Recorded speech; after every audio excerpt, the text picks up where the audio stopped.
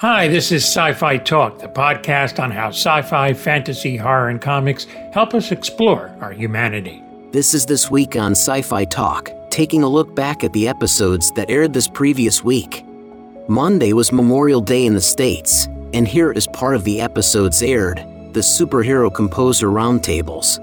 I start off with Ludwig Göransson, who's scoring Black Panther and the upcoming Death Wish, and Brian Tyler, who scored Avengers Age of Ultron and the recent Power Rangers. I mean, you're all scoring very different. You're handling Black Panther, and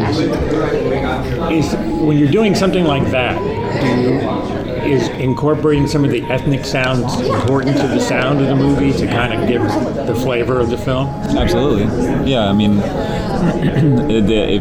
the story of Wakanda, it's basically a fictional country in the middle of Africa, Central Africa, and it sits on a mineral that's like the most highest technological mineral in the world. So this civilization are the highest technical civilization in the world. So during the colonization, they were able to protect themselves and they were never discovered by any other. So what would happen within the country in Africa if they were never colonized, basically? And so the options of music in this, the doors are so open. You can do anything, but I have to obviously start with Africa, and there's so many different types of, there's over 1,000 languages in Africa, and all of them have their own instruments and their own music. So there is more sci-fi talk, so stay tuned. Trek Tuesday featured Dr. Trek, Larry Nemecek.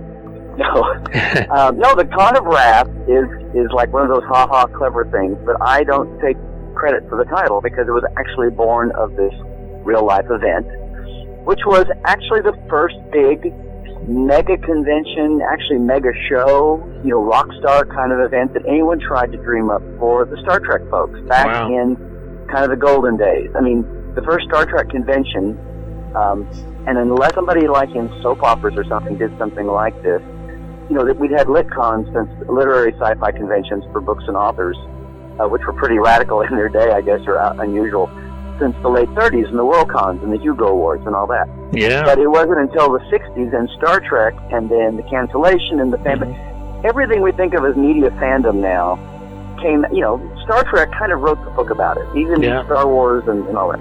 And the first Trek conventions were the famous ones in New York in 73 and then onward. And then they kind of popped up around the country. But you had this idea it had to be an urban center and all that with these guys. Houston was not a small market or anything. Some guys who had been doing conventions in Houston in 1981-82 decided they dreamed big with this huge event they called the Ultimate Fantasy, actually was the name of it. I remember that. They were going to have the cast all together at the same time, and not just at a hotel answering questions and signing autographs. They dreamed of having a big talk show kind of format. They actually built a revolving stage shaped like an insignia, Enterprise patch insignia, to where they were going to have an orchestra where Nichelle could sing live, and they had Walter write a one-act play they'd perform, and they wanted to have everybody there together. And it was timed to be a couple of weeks after the Wrath of Khan opened. Right. And they wound up having Harp Bennett and Kirstie Alley, nice, and Merritt Buttrick, and they had Starlog magazine involved, which your guys are listening. Go back before the internet. I remember Starlog. Used to be the big magazine. They had full page. That's what got my attention, was full page ads in Starlog, and Carrie O'Quinn, who was a longtime editor publisher, sure, and be the master of so much. So there was a regular Houston Con convention going on in the dealer's room, and masquerading panels and lit guests and artists and all that art show. And this was set up. The kicker was that this mega show, kind of rock show, was actually going to be in the arena where the Houston Rockets played NBA basketball, and where they had rock shows and touring musicals and things at the Summit Arena. So you went to the con, and you had a separate Ticketron ticket to go over to the show. And they had 3 shows, 18,000 seats apiece in this arena. And that was the plan. And 3 months out, they were told that it was a sellout. People tried for weeks leading up to it to get tickets. Wow. And everybody came in on Friday. The actors from L.A., the fans, the local guys who were racing around trying to make this go, all of whom had, like, audiovisual and production and tech backgrounds. They weren't a bunch of dweebs. They had this handled. and the dealers. And suffice it to say, things did not quite go as they had intended. Yes. So that's it in a nutshell. And I just wonder, it was my first road trip as a kid. I took some pictures and went on, and a couple of years ago I ran into a guy who was the tech director there, and it just rekindled all these memories. And, if you know my background, I'm a word guy from news, and I've been around media. One of my degrees is in theater, and I've directed and produced plays, and I have done some acting and gotten back into that lately, and I wanted to do something in media. I live in LA now, and it's media town. You don't just interview people, you get them on camera. Right. And this huge light bulb went off in my head the first time I was like, this is something I can do. This will be my first thing to do, because I knew Harv and Walter and George and Michelle and those guys would probably talk to me, and they have. When I found out that all the original core people in Houston were still there pretty much. Wow. I went, oh my God, this is very producible. So it's been a real kick. Wednesdays was a day of Fringe on the cool series of that name. This included a tribute to Lance Reddick.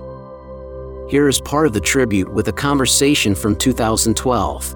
As far as Broyles this year, you had a chance to play like an older version of Broyles. Yes, I did. What was that like for you? Wow, it was interesting, mainly because of the makeup.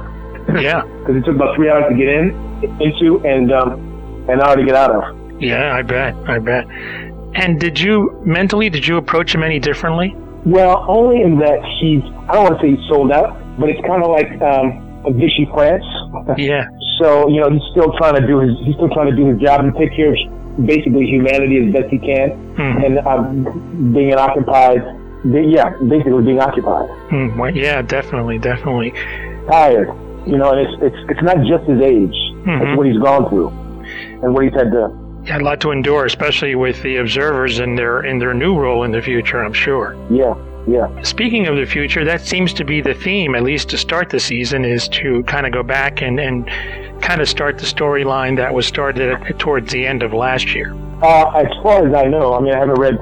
I'm not in the first script, and I haven't read it yet. But as far as I know, that's where we're going to be heading. Mm-hmm. With the observers.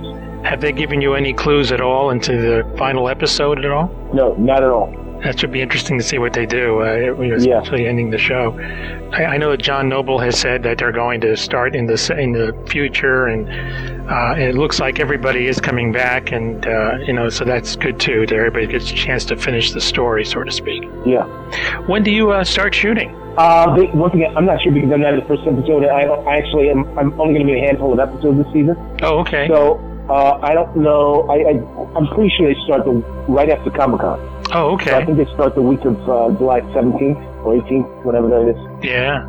After Thursday's live Sci-Fi Talk Weekly, Friday featured the Return to Time Capsule episode 393. Here's a sample with two of the ladies from Star Trek Strange New Worlds.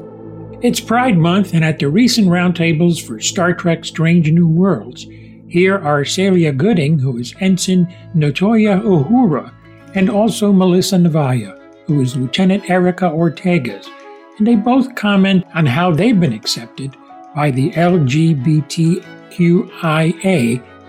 community. I hope I got that right, and I don't certainly want to offend anybody. And so that's what they talk about, and we'll hear it right now. Throughout my career, the trans LGBT community, they have been just such rock stars for me in terms of people who love what they see in me. They love what I bring to the screen, that I bring to characters. The fact that gender play is almost inherently a part of me and always has been. And so whenever I'm cast in things, I think people somehow they see that. And so they have been, absolutely my biggest fans, and that continues through this Star Trek fame that I now have. And I remember that interview, and I still stand by it absolutely. And I know people want to see more of Ortegas in terms of her relationships, and what I would say to that is just hang on for sure. But I love that so many people see themselves in Ortegas. And even if you are not exactly what Ortegas is, the beautiful thing about it is that you can see yourself in Ortegas in some respect. And that I think is the most beautiful characters, right? Where people from all walks of life who have experienced all sorts of different stories can see pieces of themselves or all of themselves in you. And I think that goes again to the writing of Ortegas, but it definitely is something that is so important to me. And seeing everyone's reaction to her and wanting to see more of her and loving things about her that are definitely like inherently Ortegas, but also Melissa, like my haircut, like people are like, oh, that's fantastic. And I'm like, that was a creation that, that the producers were like, yeah, this is awesome. This is like, her haircut is the haircut of my dreams. And it speaks so much to her character. But yeah, and I love that we're like premiering during Pride Month. And also I feel like our poster, right? Isn't that very much this season. And I'm like, I don't know if that was on purpose, but I'm going to go ahead and say it was on purpose. So I can't wait to see what fans and especially the trans LGBT community continue to see in Ortegas, and hearing from them also inspires a lot of what we then bring to the role. So thank you to them. And Pride Month, let's do it. I just want to say, I have to add, because I love my community so much. As a out queer person, as someone whose relationship with their gender is ever evolving and ever changing, it is so exciting to be a part of this, especially playing a role that has been originated by cis women and has historically only been played by cis women. For me, as someone who doesn't necessarily identify that way, it is really exciting to be a part of, and it really is humbling to be trusted with something that is so precious.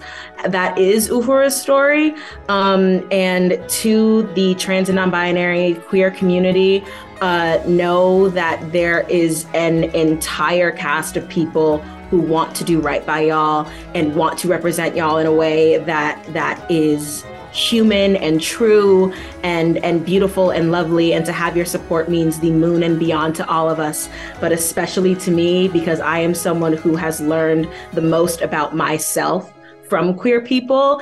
And I, as someone who is myself every day and has to show up as myself to play this character, even though this character is very different from me and how she identifies and whoever she decides to be and become, it just means a lot to me to be a part of this and to be just a small piece of an incredibly delicious franchise pie and have my little queer stamp on it and say a queer person was here and reprised a role and made sure that everyone knew that this person is here and is proud to be a part of this community and has a role to play in Trek, and not only any role, a role like Uhura. That I just had to say that. That is this week on Sci-Fi Talk, looking back on the week's podcasts. Subscribe to Sci-Fi Talk at Apple Podcasts and on the Podbean app. Thanks for listening.